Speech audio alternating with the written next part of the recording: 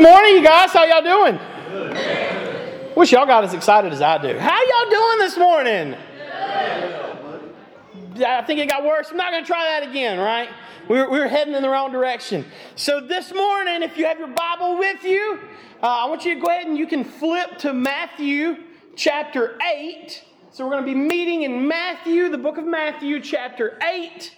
And we're going to really finish up our 4-week study where we looked at the idea and we looked at the theme and we looked at the revelation of miracles, right? And we looked at it in a threefold nature, which is how it appears in Scripture. Miracles, signs, and wonders. I'm going to go ahead and make a break for my water before I forget it, because I think I'm going to need that today. Somebody just panicked. I heard a deep breath. Are you going to get long-winded? Maybe. Right? So Matthew chapter 8. And we're going to pick up, if you have your Bible, Matthew chapter 8. I'm actually going to read for us. We're going to read the end of the Sermon on the Mount heading into Matthew chapter 8. So once you have Matthew chapter 8, if you will stand for me as we read the Word of God together. So Matthew chapter 7, verse 28, and it picks up and it says, "When Jesus had finished this sermon, the crowds were astonished at his teaching, because he was teaching like one who had authority and not like their scribes. And when he came down from the mountain, large crowds followed him. Right away, a man with a serious skin disease came up and knelt before him, saying, 'Lord, if you are willing, you can make me clean.' Reaching out his hand, he touched him, saying, 'I am willing, be made clean.' And immediately his disease was healed. And then Jesus told him, 'See that you don't tell anyone, but go and show yourself to the priest and offer the gift of Moses prescribed as a testimony to them.'" Let me pray for us. Dear Heavenly Father, God, we're just so thankful to be in your house this morning, to meet with our family here in your presence, God, to just come to the table together, God, that we would just dine on your word today, God, that we would allow your word to enrich and to just fill our hearts, God. And again, we pray, Lord, that the Holy Spirit would come into us and convict us of those areas of our lives needing conviction, God, and that he would encourage us in areas, Lord, that we can lift your name on high, God. And I just pray that this morning we be solely committed to you as we study your word together. In Jesus' name we pray. Amen. You can be seated. So we got a couple things going on right here before we can dive into our passage of Scripture, but I had to really give you the insights or the in and outs of where we are in the context of the Scripture as a whole, because if there's one thing we've been firm on, it's that Scripture is made as a whole. It is a library and a collection of individual books that make up one greater volume. Correct? And we are to study the book in its entirety. We are to study the library in its entirety. So what we have going on is the end of Jesus, and I always refer to, just to kind of help you get a visual, the Sermon on the Mount, remember, this is the greatest hits of Jesus. And right, not like the one that they make for consumerism and have 38 greatest hits. That one collective that we can all agree, those are the ones, right? And so these are Jesus' greatest teachings. We look at it and go, man, did all that happen at once? Yes, but likely over the course of a couple days, okay? So no, they didn't just sit and just get preached for 18, 19 hours straight, right? It happened in sessions. And they would eat together. They would dine together. They would pray together, just like what me and you see today and call the service order of church, right? That what we see may have even, some scholars say, over the course of a week, right? So one cycle of completion. And so one of the things we really have to notice is this verse 29 of chapter 7, where it says, "Because he was teaching them like one who had authority." Y'all see that word authority? What does that mean? It means that he had the permission. He had the knowledge. He embodied what he was teaching. His authority was the fact that he would come and do what it was that he said he was here to do. And so there's an immediate contrast we see that he spoke with with authority and not like their scribes. In other words, while he taught the law, he taught the heart behind the law. He didn't teach the legalism or the number of the law. He taught the loving compassion of a God who would rescue his people when they observe his law. Not law in order to separate us from him, but a law that would bring us closer to him in our pursuit of himself. And so where verse 1 of chapter 8 picks up, there's, again, some contrast that we need to recognize as we head into our passage of Scripture. So he comes down a long mountain range, right? And there are large crowds following him. In other words, those that stuck out the Sermon on the Mount, that extended teaching, they didn't just leave him and go, well, that was good, let's go home, right? Again, we see that he has authority. We see that he walks it like he talks it. He speaks softly and carries the big stick. When he teaches it, they go, man, that's a life that I can commit to. That's a rabbi that I can follow. The yoke that he speaks of really is light. He really does intend to carry my burdens. And they begin to follow him. In all aspects of their life, they want to commit to him. And so what we have is Jesus beginning to draw a crowd. Now, I got to give you some insight really quick. If you are not the approved temple rabbi, right? If you're not the approved Jewish rabbi and you've began to pick up a following of people who are following you and your teaching, you would be a bit countercultural, even to the point of possibly criminal, right? And they begin to try and trap you or find you misteaching. And so all through Jesus' ministry, as you'll follow in the book of Matthew, they continue to try and catch him in a false teaching. And they want to see him do a sign, but not that they would follow the sign and go, man, I believe in him. They want to see him doing a sign so that they can hold the sign against him. That they can try and find a sign or a miracle that he would perform and say, this separates him from God. And yet everything that Jesus does draws us in himself. We are closer to God because of him. And so the crowds begin to follow. And right away, if you'll remember in our week 1 of the teaching, Moses drops the staff, it becomes a stick. You guys remember that, right? And the stick and it becomes a snake, sorry. And so then God says, Yahweh says to Moses, if they don't believe that one's pretty good. If they don't believe that one, remember, you'll put the hand under the bosom, and when you bring it out, it'll be diseased. It will be leprous. And when you put it back in, and pull it back out, only God can do the sign that they have seen. And now follow, this is week 4 of our miracles teaching, and notice where this begins. That someone with leprosy would come to the greater Moses. Moses says that a prophet or one will come who teaches what I teach, but is far greater than I could ever be. And this is Jesus literally embodying the sign of Moses that Moses said would be to come, of one who comes that is greater than he. And so the man with leprosy comes to Jesus, and again, we're going to find some contrast here. And he says, Lord, if you are willing. So Jesus, if you are willing, you can make me clean. Keep that in your mind. That Jesus, if you're willing, you can do it. And so reaching out his hand, he touched him, saying, I am willing, and he made him clean. And immediately his disease was healed. So literally what we saw in the beginning of our study of miracles, where Moses touches the bosom, pulls it out, leprosy, goes back to God, brings it out, healed in a way that only God can heal, right? And so here we have someone who has suffered with this, possibly for an extended period of time. And what you have to understand about this skin disease, he would be ceremonially unclean. So remember, as we studied last week, where there was a portion of the temple that even Gentiles could go into.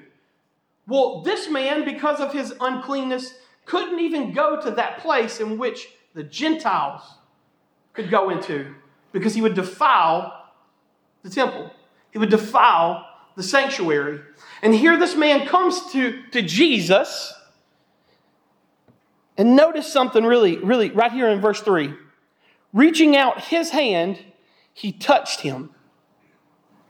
Jesus takes on the ritual uncleanliness of this man. He takes it and removes from him. He carries the burden that is carried by the law and removes it from this man.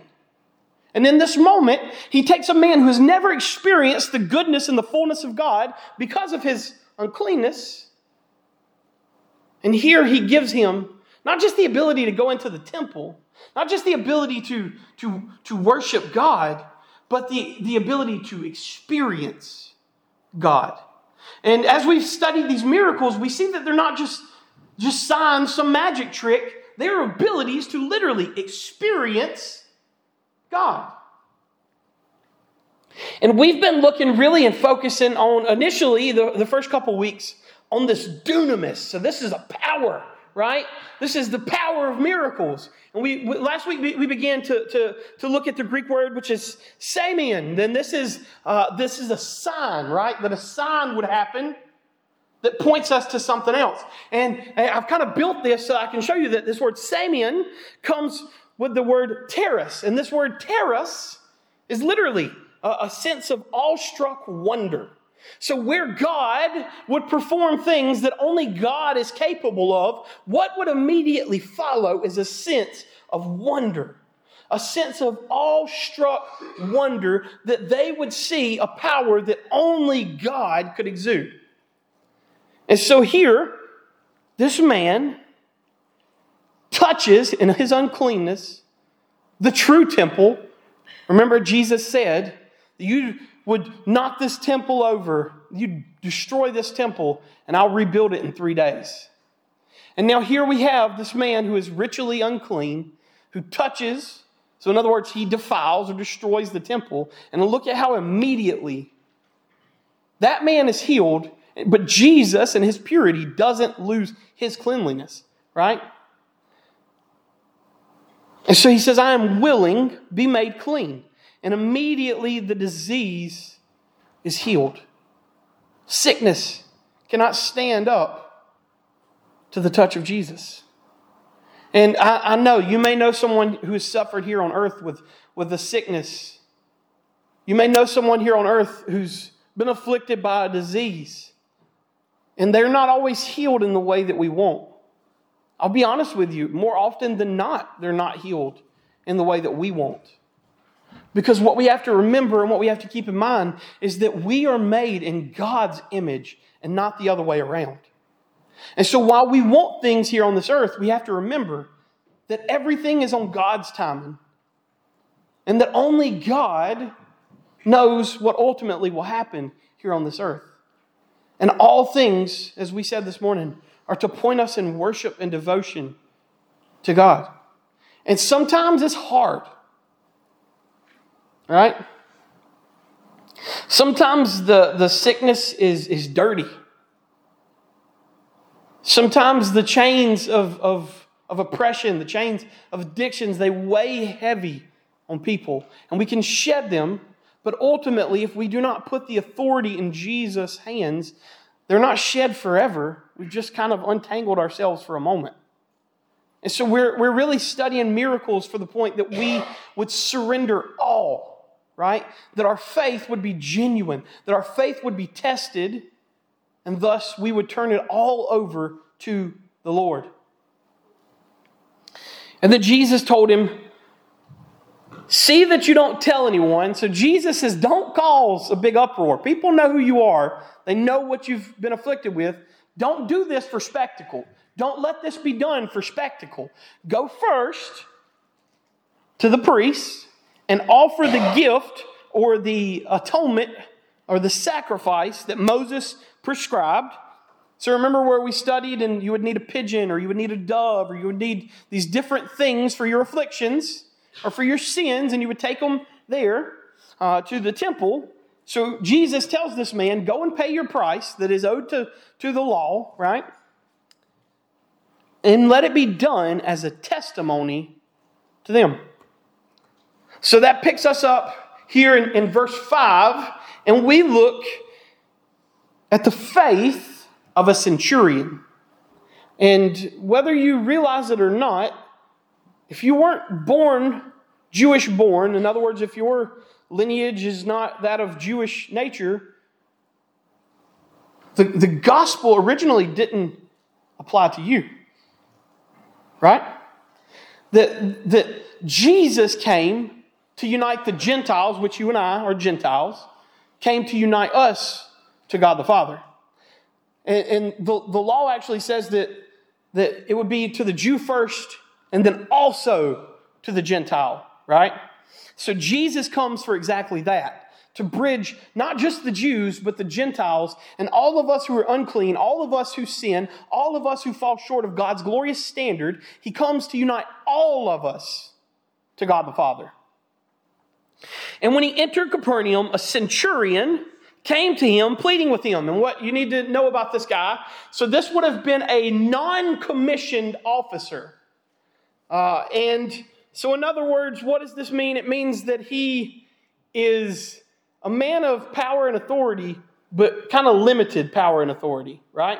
He would have worked for this position. Typically, this makes him maybe to the nature of, we would call a senior centurion, right? So he actually has 100 legionnaires who he is in charge of. And so this centurion obviously is someone who is Roman, or what would be called a Gentile. In other words, this centurion is just like you and me. He's not Jewish born. He has no Jewish lineage. He is someone who was far from God, that God has brought into adoptive sonship through Jesus Christ. And he says, Lord, my servant, and the word here is paios. And so this implies a certain level of intimacy that he has to this servant. This would have not just been someone who served at his house. This would have been someone who served closely and was a part of his immediate household. In other words, they may have owed a debt to him, but he still treated this person like family. And so this shows us the nature of the heart of the centurion. You see, centurions don't have the high esteem of a commissioned officer. So often what they lead with is brutality. They're bloodthirsty, right? And so for him to care enough to come to Jesus shows a certain level of compassion that this man has, but it also shows a countercultural effect that was going on all in this time. As Jesus was going, performing miracles, signs, and wonders, and even the Gentiles, even the Romans were starting to find out about the power, the authority, the teaching of Jesus, and they were beginning to come to him in secrecy. And it extended beyond just the Romans. We see that some of the Jewish leaders, go back to John chapter 3, we find out people like Nicodemus, a man named Joseph of Arimathea, who would give his tomb as a rental, right? Because Jesus didn't need it forever. He would give his tomb for Jesus to be buried for those 3 days. So you have Jews who aren't supposed to be following Jesus because he's countercultural. You have Romans who would literally be facing death and persecution for coming to this Jewish rabbi, and they're all coming to Jesus. And some of them do it in the secrecy of night, like what we see with Nicodemus back in John chapter 3. And then some of them are brave enough to defile the law, the ideology, the culture of the day, and they come to Jesus in the dead heat of the day for God and everybody to see.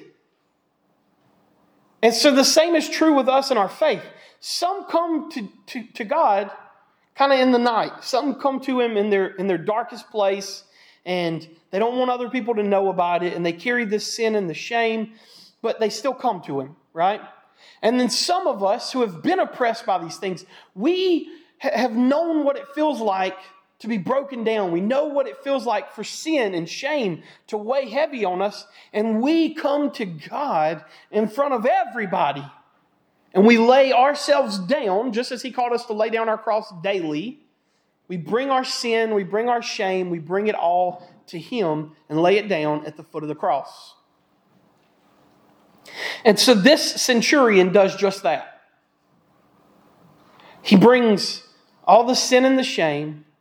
He brings everything that he has to this Jewish leader, this Jewish rabbi, this countercultural rabbi, and says to him, Lord, if you would just say the word. Lord, if you just think it, I know it can be done. And so we've set the stage, we've set the scene for what's about to happen. In verse 7, notice that Jesus is the first one to come forward here, and he says, I will come and heal him. There's a couple translations that the NIV, the CSB, that phrase it in a way that, where it's implied as a question. Would you have me to heal him? And in my opinion, the Greek doesn't imply that at all. It implies Jesus in a moment of just love and compassion to say, I will come and heal him. And verse 8 picks up and he says, Lord, the centurion replied, I am not worthy to have you come under my roof. And so what you got to understand is not only did this centurion, this Roman soldier, not only did he know who Jesus was, he had begun to know the Jewish culture and the Jewish traditions and the Jewish customs. You see, there is... Anybody ever... Let me bring it to you this way. When you were a kid, we were all kids one time, did your parents ever tell you, if you turn on that light in this car while we're driving down the road at night, right, they're going to take me to jail? And can I tell you something? I hope there's no little kids in here. It's not true. It's not against the law, right? Maybe frowned upon. It can be distracting, but it's not against the law, okay? Sorry, parents, right? Mine's not in here, so I can say this right now. But there are certain things that are just said to the point that people believe them, right? And so way back in Judges, we see that the Jewish traditions kind of get spread all through the land. And so Jews begin to intermingle with Gentiles. And you have half Jew, half Gentile, and these different cultural things. And so as a way to let everybody else know, right? To let everybody else know, we don't like that person. They form these customs. And they pass these customs off as law. You see, the law didn't actually say the Gentile couldn't come into the home of the Jew.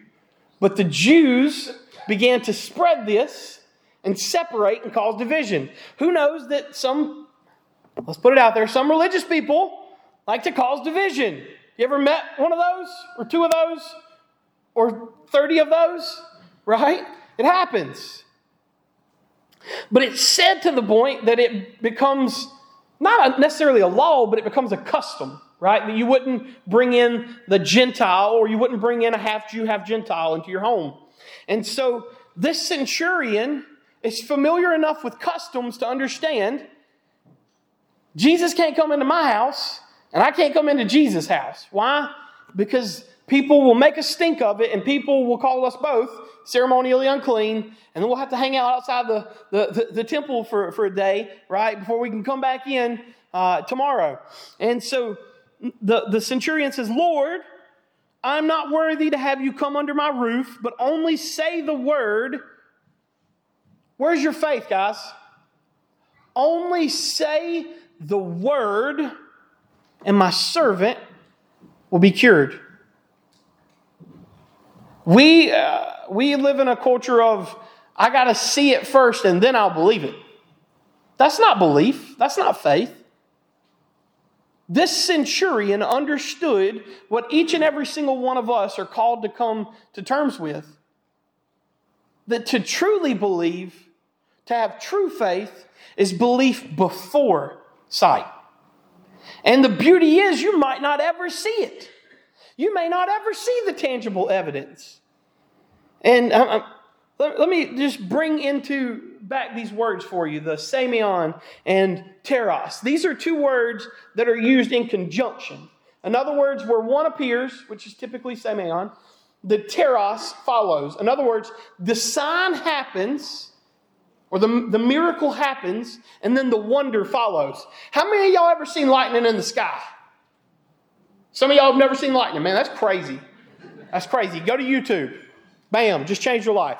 Right? How many of y'all have ever heard thunder? Well, if you didn't raise your hand for the first one, you better not be raising your hand for the second one. Right?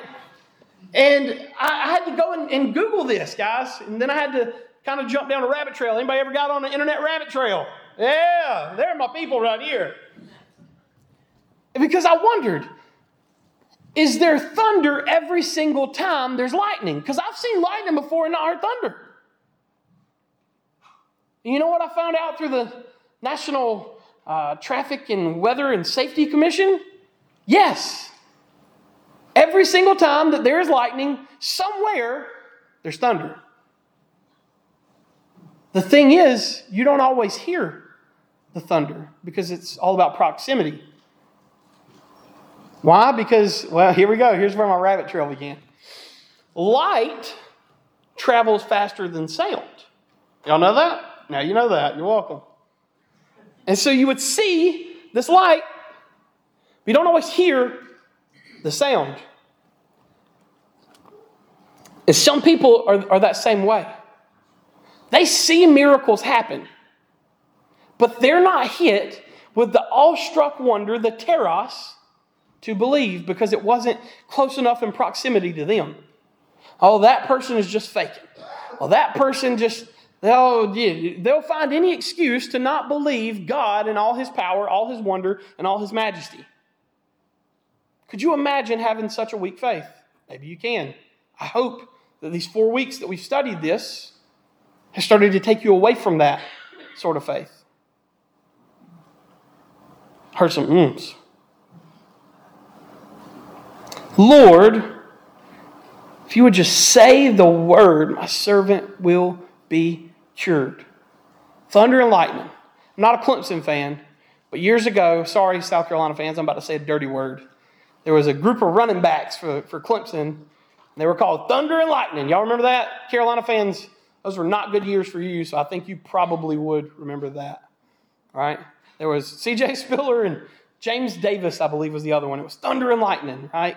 One was quick and shifty, and the other had some oomph to his run. And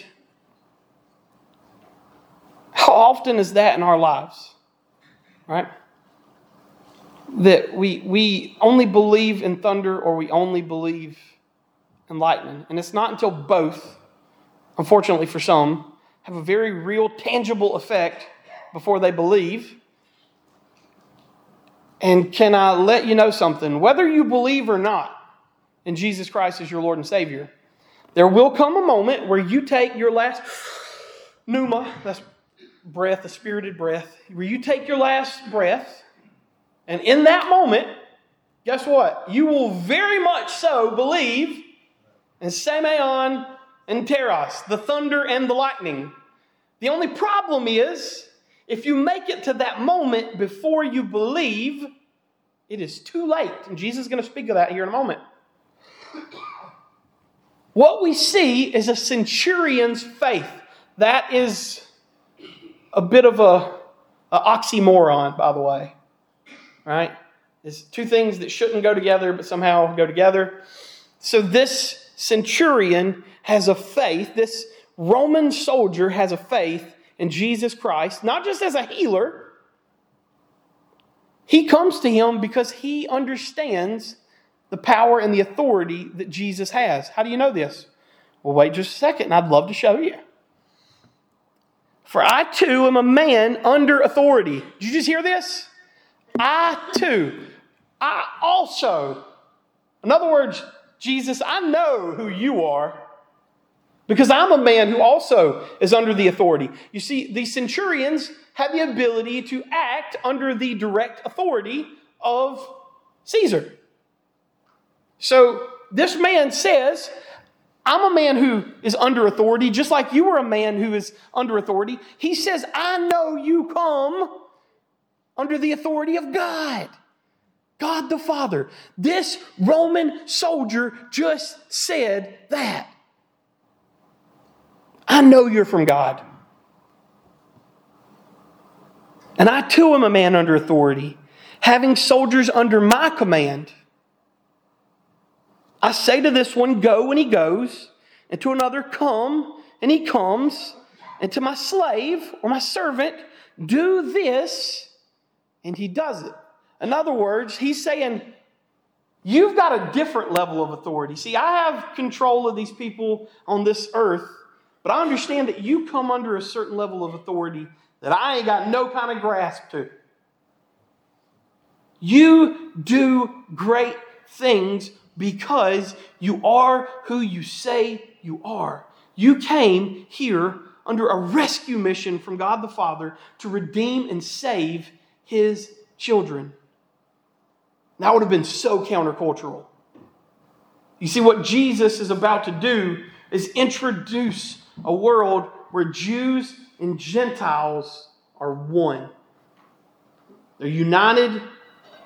There's not division betwixt the two. While they're different, they're adopted into sonship, which is a Pauline idea, but Jesus exemplified it so that Paul could talk about it. Adoptive sonship through Jesus Christ. Verse 10. What you're about to see here is life-changing, shattering. Now we've experienced the centurion's faith. Now you ready for the thunder and lightning? You just saw the lightning. You just witnessed, whether you know it or not, you just witnessed the lightning. Bright flash in the sky. And you're about to experience the thunder. And this thunder that you see will cause ripples. If you will listen, if you will believe in your heart, this thunder will cause ripples in your entire life. Faith is met with an awestruck sense of wonder by Jesus. He, in that moment, said, oh, I'm so full that you would call on me. And the same thing still happens today when those who are far from Jesus come to His name and lay down their burdens at the foot of the cross. He's full of awestruck wonder. I've got goose pimples, as they say. The thought of it just makes the hair on my arms stand up. Look at verse 10. I'm almost done with you, I promise. Y'all been getting used to these 32-minute sermons, right? And hearing this, Jesus was amazed. Y'all see that? Hearing this, Jesus marveled.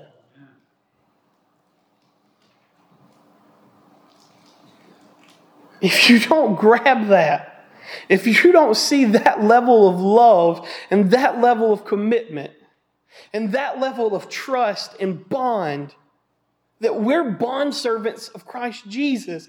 If you don't see that He still loves and is amazed and is awestruck when you come to Him, then you may not know Him as your Lord and Savior. If this verse don't give you the goose pimples, you might need to examine your faith. That got touchy. And that's okay. Sometimes we need to be reminded of who Jesus is. Follow this. He says, I assure you, I have not found anyone in Israel with such great faith. He says, even those who are supposed to serve God don't have the level of faith that I just saw you come to me with. And he doesn't say this necessarily just for the centurion.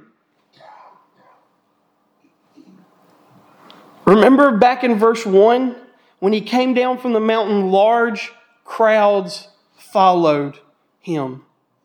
What he just said right here, I tell you, I have not found this kind of faith in Israel. Israel is literally standing behind him for this teaching, and he says, you guys, you got to step your faith up. Did you just see what he did? Did you see the level of commitment, the level of surrender that this Roman soldier had for me?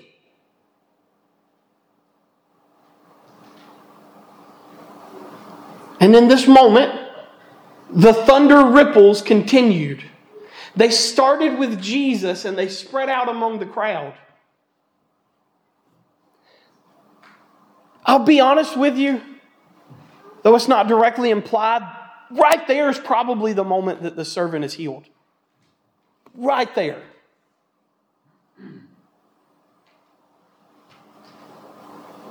I tell you that many will come from east and west and recline at the table with Abraham, Isaac, and Jacob in the kingdom of heaven. Again, he looks at the crowd and says, hey, what y'all say y'all are about? The heaven that you think you're going to experience, this guy's going to be, I know he's going to be there.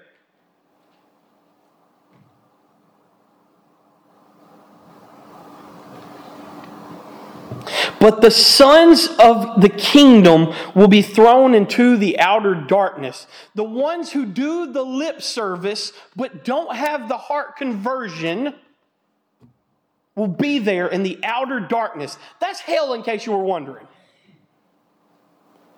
Top 10 list of places you don't want to be. Hell, number 1 through 10. And then we see the Jewish idiom here. In other words, he just further points them to what they need to see. See, this immediately, when you hear this weeping and gnashing of teeth, the Jews go, oh, that's hell. That's Hades. That's Sheol. I know that place. I don't want to be there. And in that place, there will be weeping and gnashing of teeth. Did you guys know, maybe you do, maybe this is you, and I hope it's not. There are people that unfortunately think, my family has just always gone to church. My mom and dad, they're devout Christians. They pray like once a week, right? Because we're getting worse at this, guys. I've seen them read their Bible twice. 2 times. They're definitely going to heaven. And because they're going to heaven, the grace is extended to me. There are people that believe that, y'all. Yeah, that's not how adoptive sonship works. You have to make the commitment. You have to make the relationship. You have to surrender your life to Christ Jesus. It don't work like osmosis. And then Jesus told the centurion, go. Here's how you know that what he just did is not just about healing. It's about salvation. Go as you have believed. As you have believed, let it be done for you. You believed, and therefore faith will be seen. The thunder and the lightning. And in this moment, life is changed. Not just for the servant, but for this Roman soldier.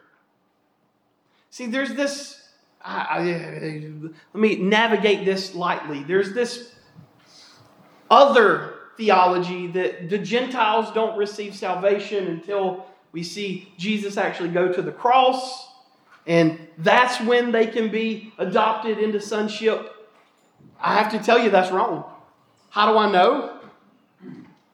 As you have believed, as you have had the faith in me as Lord and Savior. Lord and Savior. Very important. Don't let it be one or the other. It's of both. Lord and Savior.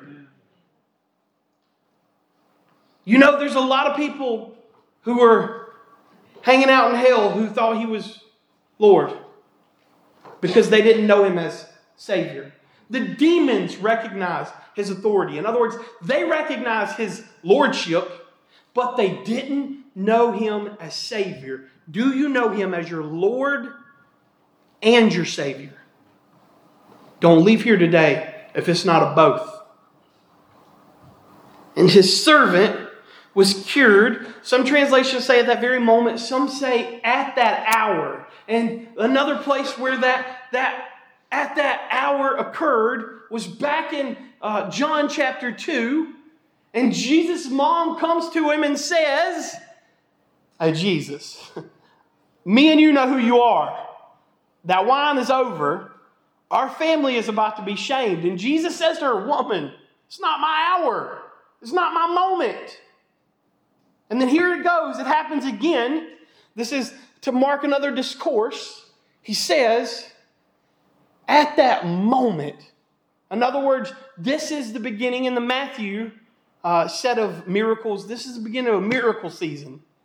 This starts miracle season. He just came off his greatest set of teachings, and now he immediately goes into miracles, signs, and wonders. We've got about 6 or 7 more weeks left, I think, as we study the book of Acts again next week. And they're going to be loaded with miracles, signs, and wonders. You've already seen the acts of God to the early church through miracles, signs, and wonders. He's still powerful today. He's still doing miracles today. He's still saving lives today. Let me pray for us.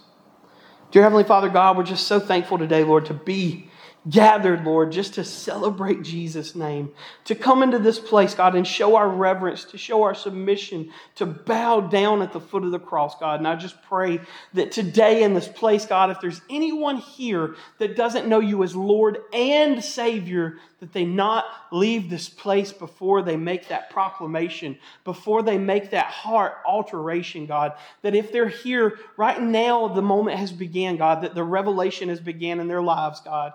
And we just pray, Lord, that you will just work through your people here, God, that you'll just continue to lift us up, encourage us, and empower us to carry your message, your gospel message, into all nations, all tribes, and all tongues. And we pray these things in Jesus' name. Amen.